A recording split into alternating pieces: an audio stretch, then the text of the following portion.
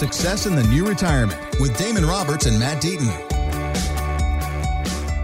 And this is the Success in the New Retirement podcast with Damon Roberts and Matt Deaton. My name is Mark Owens, and it's all powered by Acute Wealth Advisors. All the information, you can find it at successinthenewretirement.com. Let's get into it this week. And gentlemen, I want to get your take on this situation with GameStop, the absolute chaos that was the stock in GameStop. Now, you don't know, GameStop is a video game company where you would go in and buy video games. But these days, with the pandemic, and you can just download games straight to your consoles now. So it's kind of a antiquated system. But traders banded together on social media, and they manipulated the stock. I want you to hear this clip from portfolio manager Jason Katz. He told Fox Business, this is just too complicated for the average investor to take on. People have characterized this as the democratization of Wall Street. Quite to the contrary. The fact of the matter is it's a relatively small universe of retail investors that are pushing around a relatively small universe of stocks. You know, I work with individual investors, high net worth individual investors. Yes, they're curious about what's going on and there's some concern, but they're not the ones who are going to be left holding the bag. It's the kids on my basketball team that are asking me how options work or tell me about GameStop and how do I play this? And that's who ends up holding the bag here. What happened with GameStop and their stock? Well, so I've explained this to a couple clients and a couple friends that called and asked, but basically there's been plenty of hedge funds out there that have been shorting GameStop stock. And what that means is they're betting that the stock is going to go down. And so what they do is they go out and sell a contract and they say, let's say as GameStop at that time was trading for $15, they'll sell a contract to someone that they're going to, give them GameStop stock in the future for $15. And their goal or their hope is that the stock goes down to like $10 by the time they actually have to fulfill that contract. And so they get to buy the stock for $5 cheaper than they're selling it to the guy that bought that option. Now, on the flip side, so a bunch of people saw that. And so there was a bunch of people that got on a message board and said, hey, everybody, let's all go buy GameStop stock. And so this stock skyrocketed. And so what happens in that situation is this company, this hedge fund, is still required to go out and get that stock and sell it to someone for $15. But unfortunately, now the stock's worth $483. And so what ends up happening is they end up getting what's called a short squeeze or a margin call, where basically the company that they put that option through is going to basically say, look, you need to pony up a bunch of money because this debt is too big. You're going to have to be able to come through with this. And so it forced these hedge funds to go and sell a bunch of their other holdings to try to raise capital to try to actually cover this position. That's basically what happened is they artificially kind of brought this up. And so the problem is the moment that stock goes up, as long as everybody holds their stock, as long as nobody starts selling and capturing that profit, because let's say you were one of the guys that started this message board and you bought the stock for $15 and now it's worth $483. Well, it'd obviously be pretty tempting to go and sell that stock, right? Yeah. I mean, it's like, dude, I just made a bunch of money. Let's go sell it. So as long as everybody doesn't fall and do that and sell, then the stock will stay up there. But the moment people start selling and capturing their profits, that's when the stock starts plummeting. And that's exactly what happened. So it stayed up high for about a week, but it's now started to fall. It dropped 60% in one day. And so like the sound was saying, the retail investor that maybe heard about this headline and jumped in and bought at $300 or at $400, well, that person literally is holding a stock that really should be trading for $15. They paid $300 or $400 for it. And now they're going to lose 80, 90, 95% of all of their money because it's going to come back down because it can't sustain that. Because again, at the end of the day, the stock is worth what it is because there's value there. People either believe that it has current value or that it will have future value. And that's why they're willing to buy it.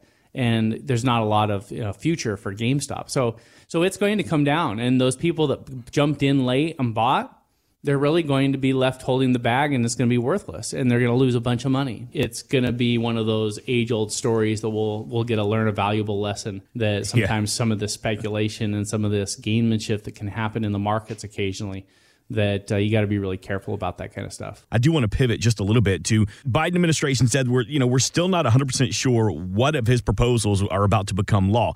However, U.S. News and World Report says one of his ideas is to replace the tax deduction we get from our 401 contributions with a tax credit. All right, 26% tax credit. What does that mean for retirement savers? It's a good thing, right? Well, again, there's always going to be a motivation to get people prepared for retirement, and usually that comes in some sort of a tax break that you're going to receive if you start putting money into those accounts. And so a tax credit is actual dollar for dollar reduction on your taxes of what you actually have to pay, where a tax deduction like you have inside of a 401k, you get a percentage off. So again, you put $1 in. Well, if you're in a 22% tax bracket, then that saves you 22 cents. Where a tax credit, if you put $1 in, you get the full dollar back in your taxes. So it'd be a substantial benefit, right? The real question that you have to ask is, how is all of this going to get paid for, and at what point do taxes start going up and some of these breaks go away? So what Damon and I have been stressing and talking to clients about is, look, we can take advantage of whatever new program the government decides to pass, put out there, make available to us, and we're going to do that all day long.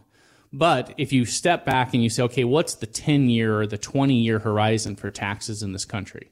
Because again, if you retire, your retirement's not for the next 4 years. It's not for the next administration. It's for the next 10 or 20 years. When you step back and you say, what are taxes going to look like for me? Well, you see rising debt. You see some of the lowest tax rates we've ever had. And so it doesn't take much to kind of say, someday a politician's going to turn around and look and say, wow, these baby boomers and all these people preparing for retirement, they have trillions and trillions of dollars in these tax-deferred accounts. Let's figure out a way to tax that more so we can solve some of our financial problems over here. I mean, that's the writing on the wall. And so the question is how do you become more tax efficient so that when it finally comes time for you to take that money out, what other tax breaks you got putting that money in, how are you getting that out in a very tax efficient way so that you get to keep more of your money? And so that's the key is what we call tax diversification and some tax strategies to be able to figure out, okay, I would like to have some money in a Roth account. I'd like to have some money in an IRA. I'd like to have some money in a 401k. All of those things, there's different tax rules related to them, but how do I then take that money out? If I need an extra $20,000 in retirement, do I take it all from this one bucket? Do I take it from all three? Do I take it from, a couple of them? And that's what Damon and I do. And again, taxes can be fairly complicated. And so we have some software that does the calculation for us. So if you came into our office and you said, Matt, I'd like you to tell me what are some strategies I could be taking advantage of to keep more of my money and give less to Uncle Sam. We would gather your information, we'd throw it in the software, and it would identify the opportunities. It would say, okay, here's some strategies that we can implement now. Here's some strategies we can implement when you retire. Here's some strategies we can implement when you claim Social Security benefits that will make it so that you get to keep more of what Uncle Sam would normally be taking. Mm-hmm. And Mark, just as an example of that, I had a conversation with a client. Basically, she said, we want to take out, I've been saving, and she's still working. I want to take out $100,000 and pay off our home, which, I've always been a proponent. Matt and I are always proponents of people going into retirement debt-free because it gives them a lot of flexibility when it comes to spending the money on what they want to in retirement. But the conversation was, look, you're still working. You realize if you take $100,000 out, and she makes about $150,000 now, that raises your taxable income to $250,000, which is going to push you in two higher tax brackets, right? And so we had started to have a conversation around how we could do that in a more efficient way to accomplish the goal to get her to retirement debt-free, but to do it over a period of time where the average tax she'll pay rather than at 24% will be more like at 15-ish, right? Depending on how we do it and how, with current interest rates the way they are, at a 2.1% loan on this money, does it make sense to pull out all this at one point and pay 24%, or does it make sense to reduce the tax and accomplish this goal? And she's like, I just was so focused on getting to debt free that I forgot to look at the tax portion of this. And that is a very common thing that we see, is that the most overlooked part of this retirement puzzle is the taxes. And like Matt said, all these baby boomers and people retiring are sitting on a ton of money that's never been taxed. And we want to make it easy for you to start that plan. And we're actually going to send you a text, and you'll have the number to Acute Wealth Advisors. It'll be right there on your phone waiting on you. So you don't have to worry about putting that piece of paper to the side, or did I lose it? It's right there in your text. So all you have to do is text PLAN, PLAN, to 411-923. That's 411-923. And we will bounce you back a text with the numbers to Matt and to Damon and the entire team at Acute Wealth Advisors. And there'll also be a link to the website if you want to set up that virtual appointment. But just text PLAN to 411-923. Guys, I want you to hear this. So President Biden tells us that unless we earn more than $400,000 a year, he won't be raising our taxes. That's what he said on the campaign trail. But we do know that he's considering an increase on the capital gains tax. Now, economic consultant Danielle DiMartino Booth tells CNBC that would probably affect your retirement investments. Yes, I do think that it is appropriate to begin to speak about how this is potentially going to be affecting corporate earnings and indeed how American baby boomers approach their holdings in the stock market, given there's a very high probability that capital gains taxes will also be rising. All right, good question. How do we approach our holdings in the stocks if this happens? Well, so let's talk about where capital gains are right now. So here's an amazing thing is if you're in the 12% tax bracket, your capital gains percentage is actually 0. So, I mean, and that's crazy because I've actually had clients come in. We've talked through their stuff. They're retired. They're drawing Social Security. You know, they're making $60,000, $70,000. And I was like, you know what? You've got some holdings over here. They had some company stock and some other things.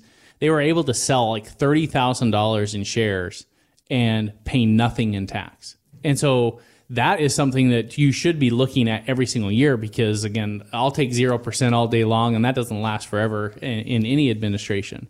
But what they're talking about is that they promised that income tax potentially is only going to affect the people making $400,000 or above. But if they change the tax on these capital gains, what that means is that 0% tax bracket that people could be taking advantage right now, that could be disappearing. If you go above $105,000 in annual income and you go above the 12% tax bracket, then you bump into the 15% capital gains, and they're talking about that going, to 20 or 25. So we're talking about potentially a 60%, increase in what capital gains are. For some people that are at 0%, we're talking about a crazy increase. Mm-hmm. So there's an opportunity here. And so what you need to be looking at is you say, okay, my IRA accounts are not taxed via capital gains. So I want to make that real clear. Your 401k, your IRA, your Roth, all of those are either tax-free or they're going to be taxed as ordinary income. It doesn't impact this. That does not impact those accounts.